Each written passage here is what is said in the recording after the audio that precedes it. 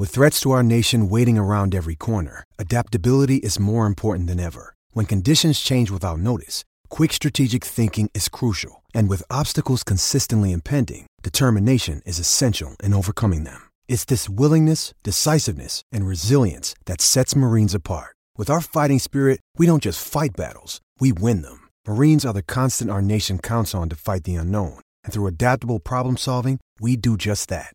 Learn more at marines.com. This episode is brought to you by Shopify. Whether you're selling a little or a lot, Shopify helps you do your thing, however you cha-ching. From the launch your online shop stage, all the way to the we just hit 1 million orders stage. No matter what stage you're in, Shopify's there to help you grow. Sign up for a $1 per month trial period at shopify.com/special offer, all lowercase. That's shopify.com/special offer.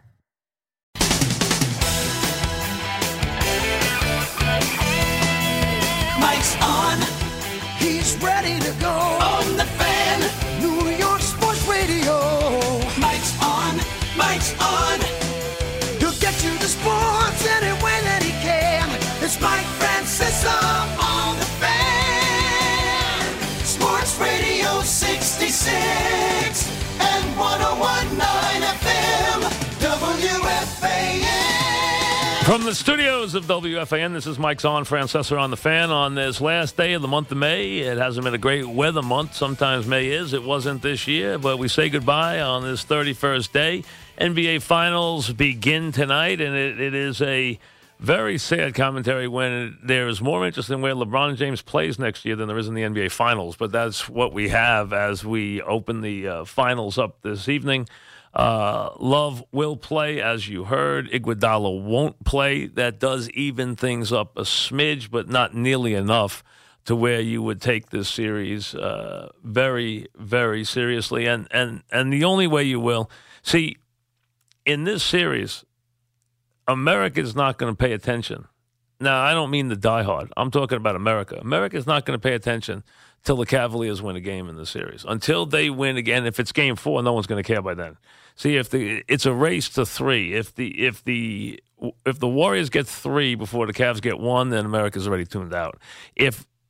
And you can increase the intensity by what game the Cavs win in the first 3. If they get it the first game, well, the intensity will ratchet up enormously. The second game, it will still be there, especially build towards Game 3. If it doesn't happen until Game 3, at least that would cause a little bit of tension to move back into the series. And after Game 3, they know it's just one for the cosmetic and one for the for the ledger, so that they go back and win it in a game. Back and forth, win it where they want to win it and celebrate and do things like that. And then you start thinking about who's along in what in the series. But once it gets to 3-love, who cares?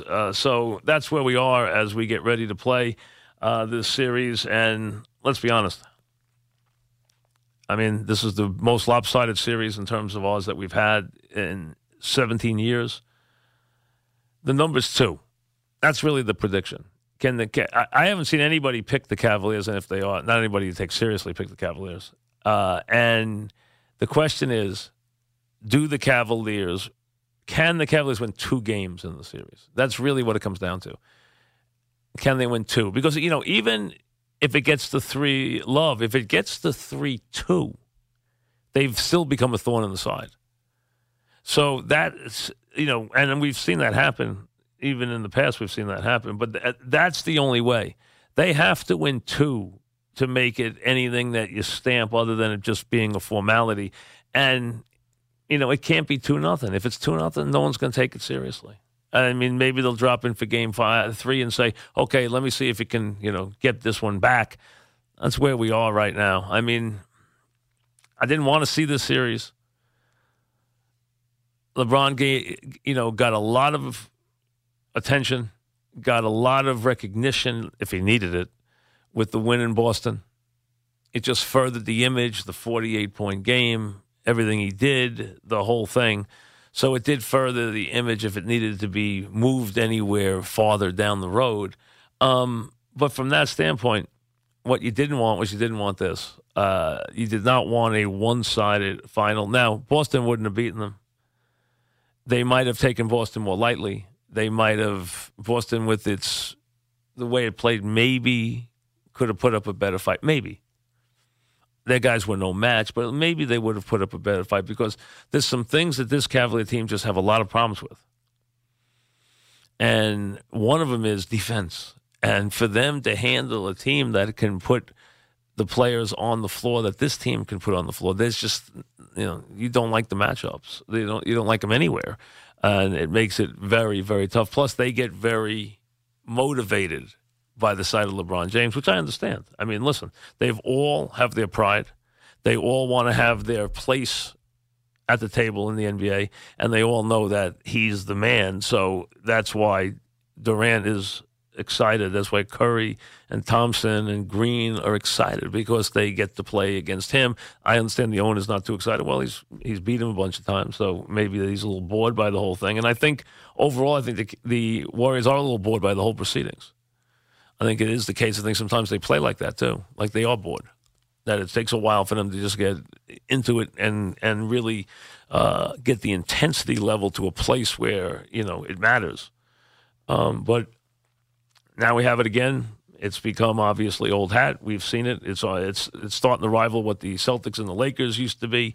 But just like those series in the days when it was West and Elgin, before it was Wilt. When it was Wilt, the Celtics mystifyingly won when Wilt was just, he still don't try to explain what happened in those games, a couple of them, especially that Game 7. But the Lakers, when they had Wilt, was a different situation. But before that, you just knew Jerry and Elgin were going to go give it their best, but they were going to lose the series. And now you know that LeBron's going to give it his best, but he's going to lose the series. That's all there is to it. I mean, it would be not only a win for the ages, it would be probably as big an upset as we've seen in many, many years. So, like I said, it starts now with not a great deal of enthusiasm, not a great deal of excitement towards the outcome. I think everyone feels the outcome's a foregone conclusion. Clearly the odds makers do. And unless the Cavaliers can stun the world here this evening and start this off on a good note, which would make it a lot of fun. I'd love to see it happen.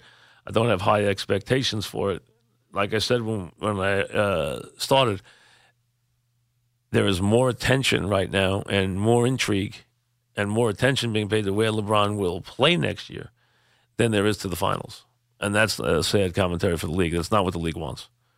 But it clearly is, especially, if you start thinking about the teams that he could maybe put over the top and what, how that would change things. So, and I'm not, you're talking about Houston and things like that and, stuff along that line. So who knows what happens there. We have a busy show today. Aaron Boone will join us in his regular spot. Buck Showalter, he's going through a very tough season with the Orioles, but the skipper will join us in just a little while. The Orioles in town, weather permitting, but I think they'll get the game in tonight. I think the forecast is to get the game in. We've had some rain. It was raining pretty hard driving in, but I think they'll get the game in this evening. But it has been a very, very tough season for the Orioles so far, and looks like it will be. Buck's had a couple of these. Every time he's had one, though, his team has come back with a vengeance the next season. So that's something to note. Whether he's had one every stop, and every time he's had one, he has come back in a big way the year after. So we'll see if that sets the Orioles up for next year. We'll have to wait and see, especially since we don't know about some of the things going on with their personnel. And we'll have Bill Simmons on the NBA. Bill was trying to get on yesterday. He actually called right at 6. He thought we still had a half hour to go. We usually do, but we were early for the Yankee game, so he had to wait. So he'll be on today, probably right around, I think the last I heard from him a little while ago, he's working today, but he's going to squeeze it in. I think right around 4 o'clock he'll be on. So Buck and Boone and Simmons will have that. Maybe a few other surprises along the way. We'll get to the Yankees. Good win for them last night. Severino has become, without any question, a master of the game at a very young age. Good win for the Yankees last night. The Mets, with a very good win, really came down to a pivotal play.